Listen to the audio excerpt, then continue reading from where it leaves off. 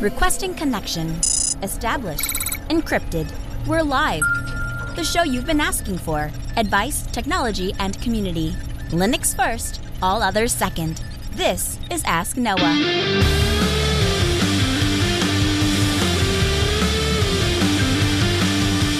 Live from Altispeed Technologies, the Ask Noah show starts right now. This is the show where we came to do all the things on Linux they said couldn't be done and take your questions on how to do the same. The phone lines are open this hour to be a part of the program. It is a free call. 1-855-450-NOAH. That's 1-855-450-6624, or send your email to live@asknoahshow.com.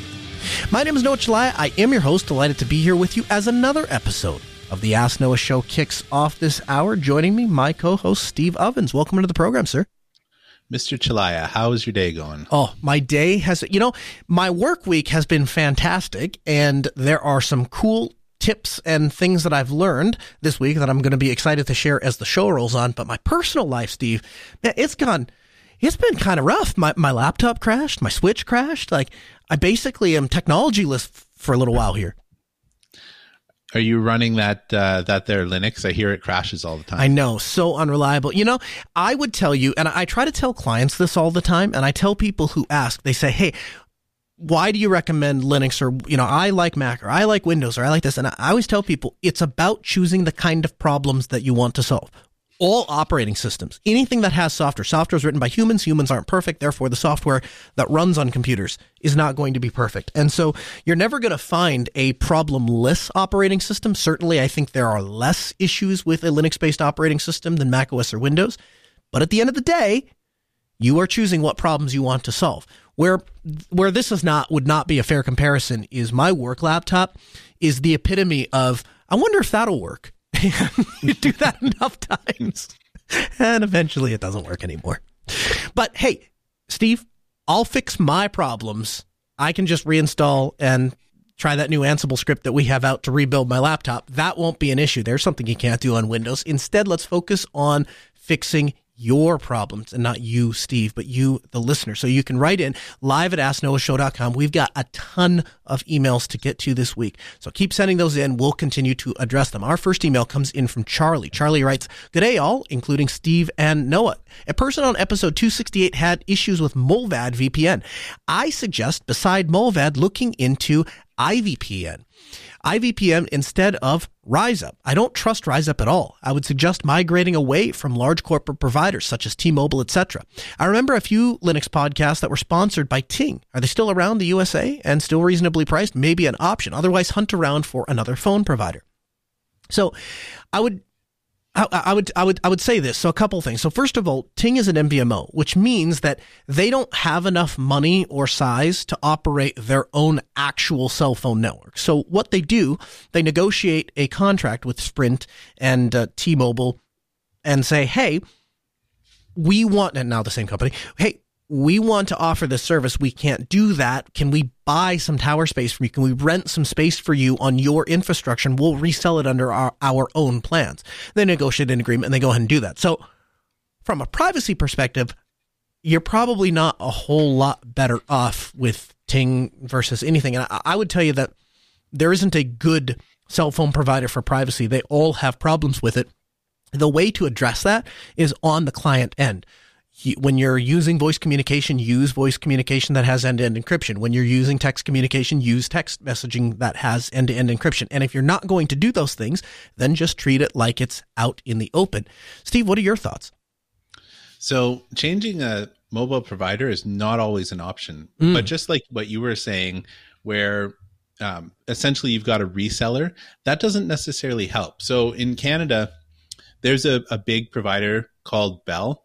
And they own, I don't even know, some astronomical percentage of the infrastructure, because in the early 1900s, the government gave them tons of cash to go ahead and lay the infrastructure, and then followed that up with a bill that said you're not allowed to duplicate infrastructure, which means the first person that lays the line is the person that has the line in the area. So the modern day thing is the government compels Bell to rent out their line, but that's it. So if Bell is in your area and then you go with another provider like TekSavvy or something else, they're beholden, like you were saying, to the parent company. So if Bell wants to throttle torrent traffic, that will affect everybody in the area, regardless of your provider, because they own the infrastructure. So it's not always as simple as just changing your provider. And geography plays a big part in the decision-making process of who you can and can't go with. Like, I could go with Verizon where I am in South Dakota, except that aside from my city, they pretty much have no towers. So, it's one of those things you have to make the best of a bad situation. Yeah, I recently changed mobile phone providers, and I did some research and settled on what I think is the best out of all of them. None of them are great. So I would just circle back to if you're worried about privacy on mobile, then I would look to technology that can solve that regardless of what your provider is doing or trying to do. Our second email comes in from Ray. Ray writes in and says, "Hey guys, many in the privacy community see VPN services like Proton VPN or Mullvad as a must-have, saying that your devices should be connected to them at all times to keep yourself secure online. However, as a system administrator and a privacy nut myself, I have a really hard time recommending this practice to my friends and family. I do subscribe to a VPN provider and I use it for specific purposes, but it doesn't feel right to me to just indiscriminately forward all my traffic to a third party that I know very little about. While I don't love my ISP, at least they're operating within the regulations of the country that they're based in. Why should I trust a VPN provider to maintain my privacy any more than an ISP? My real question is, do either of you actually keep a persistent connection to a VPN service on your devices? Why or why not? Thank you both for what you do. I've been listening from the beginning, and I never miss an episode. Thanks, Ray. So, first things first. Steve, do you have a persistent connection on your device? Pretty much all my mobile devices. So my phone and my tablet are always connected to Surfshark. Now, this is not a glowing recommendation for Surfshark. It just happened to be the one that I landed on.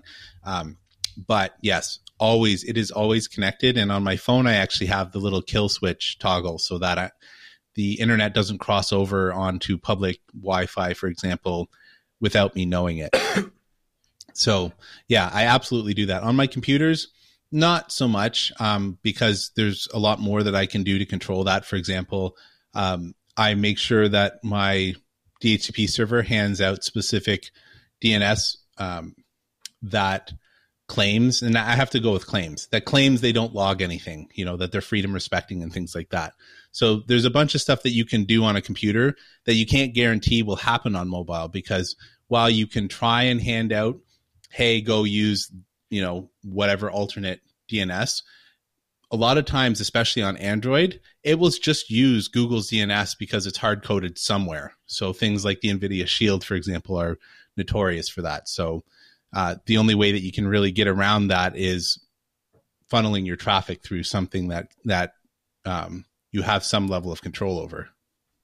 So I would divide Ray's question up into a couple of components. So the first component is, he says that some people talk about having this as a must-have and you have to keep the devices online all the time. Why do you recommend doing that? Because it doesn't feel like it's any more secure to forward it to a third party. So I'm going to break that up into a couple of parts. So the first part is why the third party over the ISP. That's pretty low-hanging fruit. Your ISP makes money off of you in three ways. First, you pay the bill, and so they make money off of you there. Second of all, if you read your agreement, almost all ISPs reserve the right to harvest at least some of your data, if not all of it. Anything that they can get their hands on, even if it's just what sites you visit, browsing history, times you're online, that kind of stuff. And then they're able to sell that back to other places. So most VPN providers, places like Mullvad and Proton, their business model, their marketing, their niche is serving people who are privacy advocates, people who say, I want better privacy than the next guy.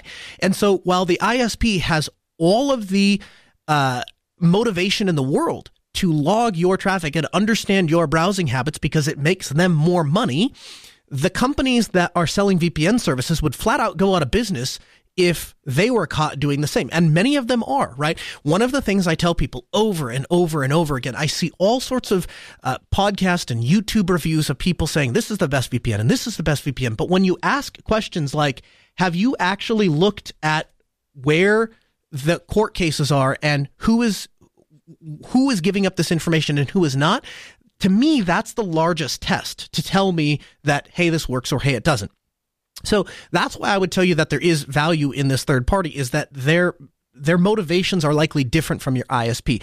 I do, however, understand what you're saying. Your ISP, you have a representative, you have a signed contract, those kinds of things. And like you say, they are in your country. So you have some way of going after them. Therefore, there is some liability on their part and there is some inclination on their part then to serve you well.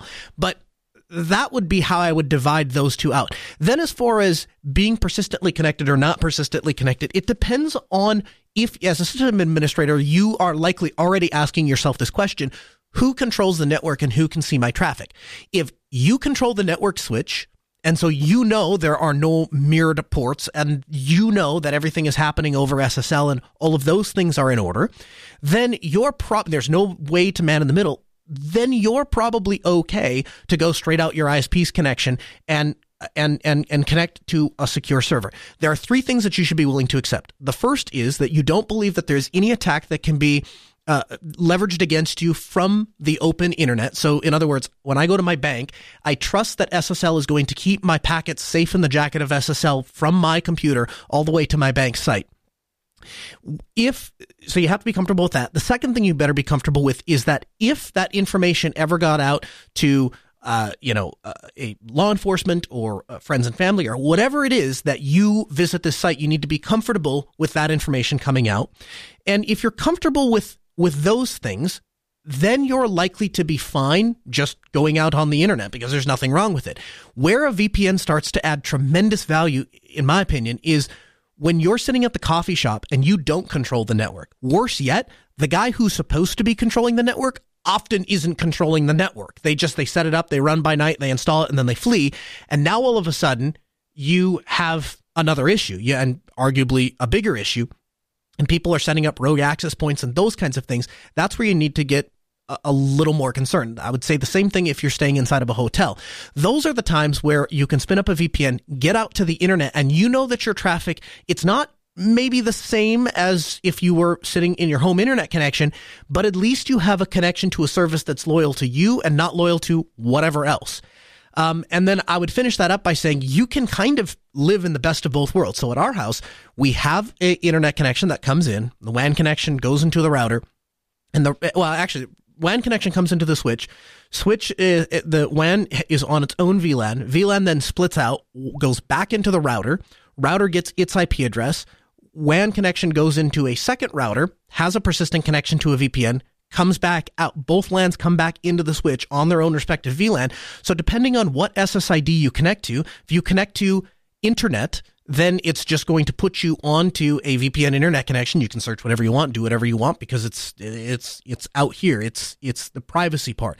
If you're going on our home network, well, now you need to be a little bit more conscious about what you're typing into your web browser, those kinds of things. So I think you can kind of split the difference there and try that. But I would agree with you that for me, it really comes down to speed. Is if you're constantly having a persistent connection over a VPN, you're unlikely to get the same speeds that you would get just on the raw internet. And I also believe that there are enough tools that exist now that it doesn't, if you want to go ahead and deep packet inspection my traffic, you knock yourself out. I have seen some pretty scary things.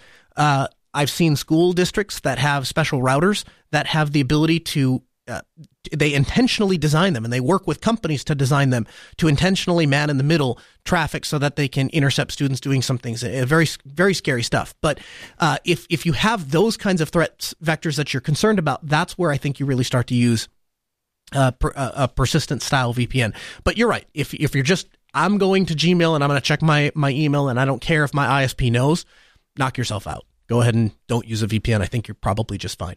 Our third email comes in from Dennis. Dennis writes in and says, "Hey, Noah, I was recently browsing the marketplace on DigitalOcean and I came across WireGuardian.io. So I spun up an instance and I connected the WireGuardian app to my phone. It was dead simple with a QR code profile install. Since you are a big fan of WireGuard, I wanted you to know what you thought of this tool. And he links to wireguardian.io. So I have to tell you, I have never used wireguardian.io, but this looks very cool. And the fact that it's easy to spin up on DigitalOcean, this could be another way, depending on what you're looking to get out of a VPN service. You could do this, right? Instead of signing up for a VPN service, just sign up for a DigitalOcean account, and spin this up, and then connect through WireGuard out to DigitalOcean. That becomes your connection to the world, and you've maybe not reduced so much in the way of privacy because everything can still kind of be tracked back to you, but at least you don't have to worry about somebody snooping on your traffic, and at least you know that you have the agreement with the place that the traffic is going out. Steve, you played with WireGuardian at all? No, I still am stuck with OpenVPN. I find it dead simple in the router's UI to set it up, and so I just haven't moved from that. I played around with WireGuard as a general thing in the past, but I honestly just couldn't be bothered to kind of manage the connections and stuff like that. I know that it's simple and it doesn't take very much, except that when you've got multiple endpoints and you've got to go and make sure none of the endpoints conflict. And I just can't be bothered. Yeah, I've used it personally, and that's exactly what I do. Hey, when this traffic is destined for this network, go ahead and spin it up. And I have taken the time to split all of that out. But until some of the userland features are there to support tying in with hardware authentication keys and tying to directory services and stuff like that, it's going to be a really hard sell for many of our clients. So we're still on OpenVPN. And don't get me wrong, there's nothing wrong with OpenVPN. It's just significantly larger code base than WireGuard. So I have bright hopes for the future of WireGuard. Our fourth email comes in from Josh. Josh writes in and says, Noah, love the show and what you do for the community. I've decided to go back to school online, and I've noticed that the school requires a lockdown browser for tests and quizzes. They only advertise support for Windows and Mac. To avoid any chance of being accused of trying to cheat or attempting to virtualize Windows, I decided to dual boot on my desktop, and this was easy since I had a spare drive. On my laptop, however, I don't like running around without Lux being applied to my drive. I went out and grabbed a 1 terabyte NVMe. I installed Windows, resized the partition, and installed Pop! OS 2004. Everything worked great, but I was never given an option to encrypt, and sure enough, when I booted up, Lux wasn't applied. When I went back through the install this time, I manually built out the drive, setting up Lux and LVM. I made a boot partition, root partition, swap, and then I went back through the install, and Pop! OS complained that the boot partition couldn't find any EFI partitions. I ended up rebuilding the partitions to not have a boot partition being encrypted by Lux. This somewhat makes sense, but wasn't sure how to remedy. I thought Grub 2 would be applied to the Windows boot partition and it could decrypt my Lux encrypted volumes, revealing the boot partition. Currently, my root and swap are encrypted, but the boot partition is completely in the clear, which means my data is protected, but my kernel could be swapped out from under me. Well, this isn't a realistic threat vector for me. It just made me wondering what I could have done differently. Apologies for the long email. Any advice you could give would be greatly appreciated. So I should be clear. So far as I understand it, I am 99% sure that on a default Lux encryption, on a default Lux install with Lux encryption on the disk, it does not encrypt the boot partition, can't encrypt the boot partition. And this is why when you boot the computer, you're going to see Grub first. It's going to give you an option of what kernel to boot. And once you select the boot entry, that is when you're prompted for your decryption key to decrypt the rest of the disk so that it can actually boot. And this is by design, right? Because otherwise the bootloader would have no way of being able to see what's in the partition, let alone boot it. Steve, what are your thoughts? So I actually came across a Void Linux wiki article about this exact thing. And I believe that it is possible to encrypt the boot partition, because you should be able to have the UEFI stub, which has to be unencrypted because of various reasons, not to mention the fact that it's fat. But I believe that the Grub stub can actually have enough, from my reading of this article, that it has enough to be able to launch the decryption so that you can get the prompt to unlock your boot drive. So I think it is possible because I'll try and dig up the article and put it in the show notes. I should have done that earlier, but I'm not so worried about. I understand why you might be worried about someone switching out the kernel, but you're dual booting Windows. I would be much more worried about that than somebody grabbing your laptop, swapping out the kernel without you knowing, and then giving you your laptop back. The evil maid attack, so to speak. Yeah, that's a pretty complicated one, though, because you'd have to be, in order to do that, you would have to be able to mount that. So you wouldn't be able to mount that from Windows unless somebody put the ext drivers in Windows to mount your boot partition to then replace the kernel. So the only other option is they have like a USB drive and they have a live environment. But once you have physical access to the machine, that's pretty much game over anyways. So 2-Bit in the chat room, he joins us on MindRip1.com, says, on UEFI installs, I believe Pop! OS is using a different bootloader. So that there might be something there too. Our fifth email comes in from Jimmy. Jimmy writes in and says, hi, Noah and Steve. I'm making a seed spreader that will have a battery-powered motor that needs to be controlled from a short distance. One way is to have a Raspberry Pi controlling a relay to turn the motor on and off. The Pi would be hosting a wireless access point, and then have another Pi connect to it over Wi-Fi with a physical switch programmed to send the data to the main Pi via SSH, HTTP, or something similar. Do you know of any reliable radio transceivers for Pis or something that will be more straightforward and reliable than Wi-Fi? I haven't had much experience in sending data over Bluetooth. Maybe this is another option. The seed spreader will be hung from a helicopter, and the pilot will have the remote. It must be reliable, as they are far too expensive to be having downtime to computer problems. Thanks for all you do, Jimmy. So, there's a couple of generic pieces of advice I can give you, and then I'll have to do a little digging to find a specific model recommendation. So the radios that I have experience with that I think might be good for this actually come from a company that does watering. They have sprinkler systems. That's the word I'm looking for. So they have sprinkler systems for farming, and they have gigantic sprinkler systems, and they have to monitor how much water is coming out, which ones are on, which ones are off, all that kind of stuff. And they use some very specific radios to do that. So I'll dig those up and I'll get you the model. And that's what I would think of. But here is the general premise, or the general principle that you want overriding in your mind when you're thinking about these things. You need to be able to control the frequency space of the frequency spectrum of the frequency that you're using. And so if you don't own that frequency spectrum, you're going to constantly come across problems. And so what that's going to look like is it works one day, but then the next day it doesn't. And if you were to go take an RF spectrum analyzer and go look, what you'd find is, hey, there's some interference on this particular frequency. So what can you do? Well, you call the FCC and say, hey, I have this thing and it's up and running and I'm using it and everything was going great. And all of a sudden today it's not working. And I go and look and some idiot is on my frequency and they're talking. And the FCC is going to tell you, well, you don't have exclusive use to that frequency. If you'd like exclusive use to that frequency, you're going to have to file with the ULS, file a license saying what you want to use the radio for, what frequency you're going to use the radios on. We issue a 10-year license. We give it to you. You pay for it. And then you can program radios to operate on that frequency up to a certain, they call it ERP, so effective radiated power. And then you're able to use it. That is the only way that you are going to actually get consistent, reliable communication. And even then, you should understand and be prepared to deal with people that cause interference. Verizon Wireless absolutely has control over their frequency spectrum. They buy frequency from the federal government, from the FCC, and they have it licensed, and they're the primary users of those frequency. When they come across interference issues, and it happens constantly, I'm friends with a good friend of mine is an RF engineer for Verizon. And this is his job. He gets in his car and Verizon says, users are reporting, or really now it's all automated data, that, hey, these cell phones are dropping out and they should be connecting to this tower and we should be seeing this RSSI and we're not. Can you go over there and take a look? And his job is to drive over there and use a spectrum analyzer to say, is anything else talking on frequencies that Verizon is?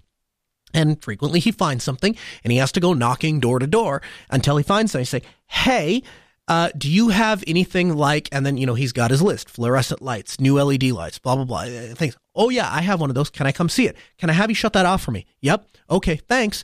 hey, the noise disappeared when that person shut it off. He fills out the report, sends it back to Verizon. Verizon then contacts the FCC and says, hey, at 1234 Make-Believe Avenue, there's a TV in there. And when our RF engineer went out and had the customer shut, or had the person shut their TV off, the interference to our tower went away. Here's our license. We're the primary user of this frequency band. You need to have this discontinued. FCC then sends a letter to that person and says, hey, you have a TV. You need to turn it off. It's causing harmful interference and violates Part 18 of FCC regulations. So you have to shut this device off.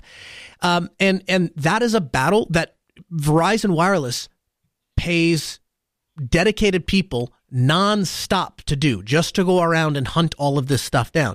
So when you say, what gets me a little, what makes me a little nervous, and when you say it must be reliable, is they're far too expensive to be having downtime due to computer problems. If it is that, if it's that sensitive, if it's that important, then you're going to want to make sure to control the frequency spectrum. And the only way to do that is to work with the FCC and then have a plan of action when you have interference. But anything short of that, there are frequencies that you're able to use with a certain level of ERP, like you can use Mars and stuff like that, as long as you're below 5 watts. So you can do those things, and they'll work 95% of the time. It just, every once in a while, you're going to have a problem. And when you do, you don't really have a recourse. And if you want more information about that, or you want to dig into that deeper, or understand that those concepts deeper, take a look at some of the WISP forums out there, because Unify sells the nano beams. They're $100. Great little radio. You can get a gigabit connection, symmetrical gigabit connection, for like $200. Absolutely fantastic. Problem is, it's unlicensed frequency space. So the second your neighbor decides to do the same thing and you clash, you don't really have recourse. And so that's bitten a lot of ISPs. And so I see a huge amount of discussion in the WISP forums. I would invite you to check that out if you want to learn more. And I'll try and dig up the exact model of those radios I'm thinking of. And we'll try and have those for you in the show notes. Steve, your thoughts? I would say I would take a look at the LoRa protocol, because that can go a long distance. And you can get LoRa receivers for Raspberry Pis or similar. I'm not exactly sure the distance for LoRa, but I've heard they can go a couple of miles, which probably would be sufficient based on, like, because he talked about being controlled from a short distance. And I might consider doing something like using MQTT in order to have a place to store like the various message commands, so that you have those sorts of things. So that would be what I would look at. My initial thought was like Z-Wave can go a decent distance, but then when he said helicopter, like, is this an actual helicopter? Like he's essentially crop dusting with a helicopter? That seems like it would spread the seeds like a ridiculous amount, but I don't know anything about this. But yeah, that's what I would take a look at the LoRa protocol and see if that doesn't serve you, because then you can make sure that, yeah, you're going to have some level of interference, I guess, but it's not going to be the same as what Noah's talking about, because essentially it's going to try and make direct connection to the device and essentially pair with whatever receiver that you're using. It depends on how short of a distance we're talking, right? So the radio waves, we measure radio waves in loss as we get away when the source gets away from the destination. And so if we touch the two radios together, it's still not a perfect connection. There's some loss. There's just not very much. And the further we get away, the further it's going to drop off, and it's logarithmic, so the faster it's going to drop off. And so when you say a short distance, maybe if all of this exists inside of the helicopter, you might not have to worry about it. But anyway, gives you something to think about. We'll have some links for you in the show notes, and we'll try and get a hold of a model of those radios. And you can buy them used on eBay pretty inexpensively, and at least it would give you something to start with. You could test and see if that works for you. Just one more thing.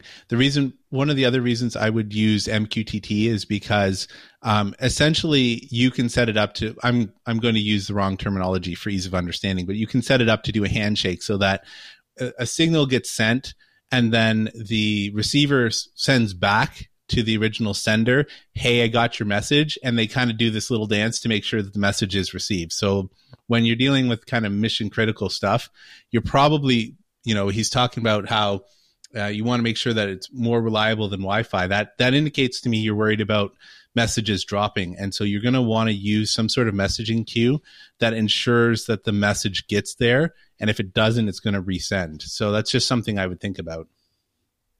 Our sixth email comes in from Paul. Paul writes in and says, you've been talking about collaborative spreadsheets a bit on your show, and I thought I'd throw in my 2 cents.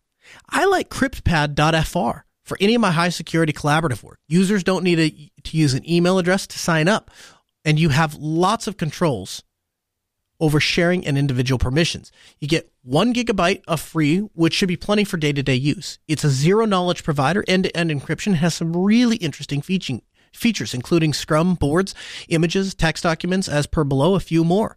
One downside is that it's currently web-based only. Not sure if a client is on the horizons. Warm regards, Paul. So a couple of things there. I've not heard or used CryptPad.fr. Steve, have you? No, I just kind of took a look at the screenshots that the listener sent into the original email, so I haven't actually used it. So I browsed around poked around on their site for a little bit. It looks pretty cool. The fact that they have a Kanban board, the fact they have a whiteboard, they support essentially it's like a encrypted G Suite. Essentially, they have a drive, they have a whiteboard, they have spreadsheets, they have documents, they have a specific thing for writing programming code, and then a Kanban board, completely powered by open source and completely end-to-end encrypted. So it checks all the boxes, to be sure. I mean, no doubt about it. I'd not heard of it before, and I'd not played with it. I will tell you, as far as it only being web-based, there are so many things right now that have a client, but they don't really have a client. They've just web wrapped their web application inside of an Electron wrapper and given you an installer. So from that perspective, I start to question how valuable having a native application really is. I always prefer it. I can definitely tell the difference between a native application and a web app. But at the end of the day, 99% of the time, what you're really looking for is the ability to minimize to the tray, or the ability to have it in a separate window, or the ability to break out your Word documents from your spreadsheet documents and all of that. And that is likely solvable with just some sort of an Electron wrapper. So even if they don't have a client, you could probably work around it. And this is an otherwise really cool suite that I'd not previously heard of. So thank you for sending it in, Paul. It looks like it's, sorry, I'm interrupting a lot tonight. No, you're good. I'll have to do something to jump up and down and get your attention. It's using OnlyOffice as a backend, and OnlyOffice does have a desktop suite that they do have. I don't know whether you can connect it to this CryptPad.fr, but I do think it's interesting. You can actually get a really good sense. I remember we were talking with Naylor a couple of weeks ago about OnlyOffice and how that could be set up. If you just wanted to see what OnlyOffice was capable of before trying to jump through the hoops of installing it yourself, I'd say definitely give this a look, because that's what they're using in the back end. Absolutely. And OnlyOffice, man, that just keeps coming up more and more. Our seventh email comes in from Eric. Eric writes in and says, "Hi, Noah and Steve. For the caller who is looking for a collaborative spreadsheet, I would suggest Zoho Sheet. In a previous episode, Zoho was mentioned as an alternative email service. The rest of the suite was not mentioned. Zoho is a subscription service, and its privacy policy sounds reasonable. There are no ads, and I am not the product. I have used their free tiers since the early 2000s and have no need to upgrade to a paid plan. Here's a link to the privacy policy, and it links to zoho.com/privacy. I would consider Zoho as good of an option for someone is looking to de-Google." And indeed, I think, actually, wasn't Red Hat run on Zoho? Or no. I guess that was Zimbra. Yeah, it was Zimbra. I've used Zoho for their free email hosting in a couple of times, and it's been actually pretty different, or it actually been pretty decent. Where Zoho kind of fell off the charts for me is when you need their paid service, it gets really pricey really fast. But if you can live in their free version, then I think that's legit. Hey, Steve. We did have a request from 2Bit in the Geek Lab over at MindDrip1.com. He's saying that he would like a video of Steve jumping up and down to get Noah's attention. So things we're going to have to work on this week. Noah. Yeah, well, I'm just saying we're going to have to get that hammered out here. Our eighth email comes in from Wave. Wave writes in and says, "Hi, Steve and Noah. The last time I sent in questions, I sent a really long email. So this time, I'm going to send several small questions. Feel free to break those up over several episodes if it makes sense to do so. I run several VLANs at home. I have a Netgear R6400 that I flashed with DDWRT, hoping that it could be a 2.4 gigahertz and 5 gigahertz access point for the I'm assuming he means last two VLANs. It works, but performance has been flaky. What alternatives would you recommend? This access point or several access point? Would positioned in the center of my house. My property is about 1/3 of an acre. The Netgear currently loses connection close to the edge of my property, and I'm okay with that. I have a toddler that I'm sure is days away from learning how to escape his crib. We have an RF audio-only baby monitor, and it's time to upgrade to video. I need to be able to see what he's doing at night, and the video must stay local to my network. What do you recommend? I'd be happy with an IP camera that I could connect to its feed if there were a Wi-Fi option or some means to connect. I don't have Ethernet in the kids' room. For running VMs at home, I use a Dell R710. At my old job, we used VMware products, so to practice, I have ESXi Free installed, but my server is so old that now it's out of support even from VMware. I've never used KVM or other open source options for virtualization. Is it easy to migrate over? Are there features that VMware that would make you pay for, like vCenter's vMotion? Thanks, Wave. So I wanted to include this email tonight specifically because I spent the better part of Friday and some of Thursday digging into this very question. So when you're looking at doing multiple VLANs across Wi-Fi networks, the brand that I use and the brand that Steve uses at his house is Unify. And if you use all Unify hardware, Unify switch, Unify router, Unify switch, they make it super easy. You specify networks. They don't really call them VLANs, but you specify networks. You tie a SSID to a network and it just works. And you tell the access point then which network the controller lives on, and it just works. When you want to use third-party switches, which I would absolutely recommend you do because there are some serious drawbacks to Unify switches. If you go to use third-party switches, it becomes hugely problematic to adopt and manage Unify access points because it either wants to pass all the trunk traffic or it doesn't want to talk to the controller. And Naylor and Steve and I went around on the post-show after Ask Noah last week. We talked about this for a good long time, and I said, I'm struggling with this, and everybody had their own way of working around it, but we'd never really solved it. And so last week we were really digging in, thought, hey, we've really got to get our head wrapped around this because we had a client that needed a bunch of SSIDs and a bunch of VLANs exposed over Wi-Fi, and our other workarounds weren't going to work. So I dug in, and the short answer is this. What you'll want to do is if you go with my recommendation, you purchase a Unify access point, you will set your switch port as a trunk port. You will specify the PVID of the management VLAN that your controller is going to set on. The access point becomes a dumb network device that just plugs into a dumb switch port, access port, and says, I get my traffic tagged through the switch. So the access point itself isn't tagging its own management traffic, and it just exists as a dumb device on your network. Then because the switch port is a trunk port, in fact, it's able to tag multiple VLANs and then pass those to the access point. You'll want to make sure if you want your management VLAN exposed over Wi-Fi that you both specify that as a PVID and also tag that traffic on the switch. Need to be there in both places. But that will allow you to do that with the Unify access point. My suspicion as to why you're getting poor performance is that the Netgate R6400 isn't really designed to process VLAN tags and then send that information out over separate SSIDs, and that extra processing required to do that is probably what's dragging the performance down. It's probably really designed to have a single SSID, maybe a guest network, and all built into the built-in Netgear software. So that's likely where your performance issue is coming down. I think you pretty easily solve that with the UAP-AC Pro. 1/3 of an acre property, I don't think you're going to have a problem putting that up in the center of your house and getting a connection to it from basically anywhere. But yeah, so I guess before we get to the IP camera stuff, Steve, do you have anything to add or any advice to Wave for his for setting up a network with VLANs and Wi-Fi in his house? Well, I'd say that it's definitely worthwhile depending on how you like to segregate traffic. I personally, I guess it depends on how many devices he has. With the number of devices that I have, I know that these access points can handle more than that, but I definitely like to have at least 2 access points just to kind of spread the load around, especially once you're getting outside of, let's say, the comfortable range of an access point. I would probably at minimum, I would probably put them kitty corner, one in the basement, one in your top level floor. And that should give you kind of maximum coverage, both inside and outside. Yeah, that's a great recommendation. I'm not so concerned about the access points running. I think per the spec, they're good to like 250 clients or some absurd thing.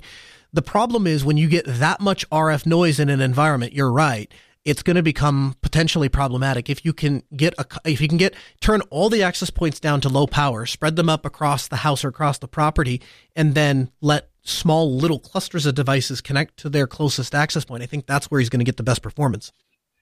Well, just because they have like a maximum number of clients that they can support doesn't mean that they're taking into account like a really chatty client. Like the Wi-Fi still works on a roughly a token-based system, which means that if I'm chatting, everybody else has to wait until I'm done chatting. And so what that means is if you've got you only have to have a few really chatty things in order for the rest of your network to suffer adverse effects.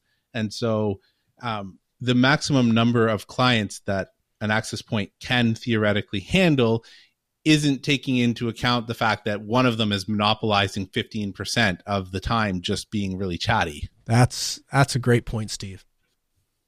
So I want to move on to his questions about video, and then we'll touch on the VM thing. So as far as video, you have a couple of options. If you're looking for the most brain dead simple, I just want to plug it in and make it work, and I want to spend the least amount of money as possible, get yourself an Axis camera with Wi-Fi. You can buy them used on eBay for as little as $30, $40.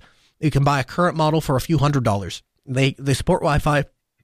You double-sided tape it up to the ceiling. Obviously, if you're going over Wi-Fi, you're going to still have to provide power. And with Access, you're basically going to get you are going to get an RTSP feed. And so if you want, you can open up VLC, open network location, paste the RTSP address in there, authenticate with your username and password, and Bob's your uncle, you're watching your baby. So that's the easiest, straightforward, stick a thing on the wall and get it done. If you wanted to get a little bit more advanced, you can purchase any of Synology's disk stations, everything from their $100 model all the way up to their like $10,000, $7,000 rack station. And all of them will support a third-party add-on called Surveillance Station. Surveillance Station is their NVR solution. And one of the things that I love about Surveillance Station is it comes with there's two apps that you can use with it. One is DS Cam, so you can view all of your camera feeds on your phone. But the other one allows you to install an app on your phone, and it registers an old Android or iOS device as an IP camera. So if you have an extra phone that's sitting around, you can install the app and go and just log into Surveillance Station, and it populates as an IP camera. You connect to it, and again, Bob's your uncle, you're looking at your baby. All of those solutions will keep all of the traffic local and on your network, and unless you forward ports on your router to expose it to an outbound service, or if you go into Synology's Surveillance Station and connect it to their remote viewing station, which is off by default, if you don't do either of those two things, it won't be accessible from outside of your network. Again, assuming you have good network security in place. So that's where I would start with for cameras. Again, one of the big things that I tell people to go with Axis cameras is you can use them in a standalone mode. You can use them. You could start with just accessing it over VLC, and down the road you could install Surveillance Station. If you wanted to go a more open source route, you could use something like ZoneMinder. It's going to be a little more work to set up, and in my opinion, the default UI isn't going to be quite as elegant as Surveillance Station, but you can get the job done. When it comes to virtualization, Steve, this question kind of intrigues me. So is there any other options that you can think of, Steve, that he could use to get a camera that he could get eyes on his baby? Because of my DIY nature, I would probably go with a Raspberry Pi Zero 2W, so the one with the Wi-Fi, because that's got plenty of grunt. It's $15, and then I'd slap a webcam on it. So it only takes 5 volts, because that's all that it takes to power a Raspberry Pi. And so you can basically tuck that anywhere that you want to. And yeah, you could then serve RTSP or WebRTC if you wanted to. You could use something like Balena Cam There's plenty of other types of software, but that's kind of what I would do.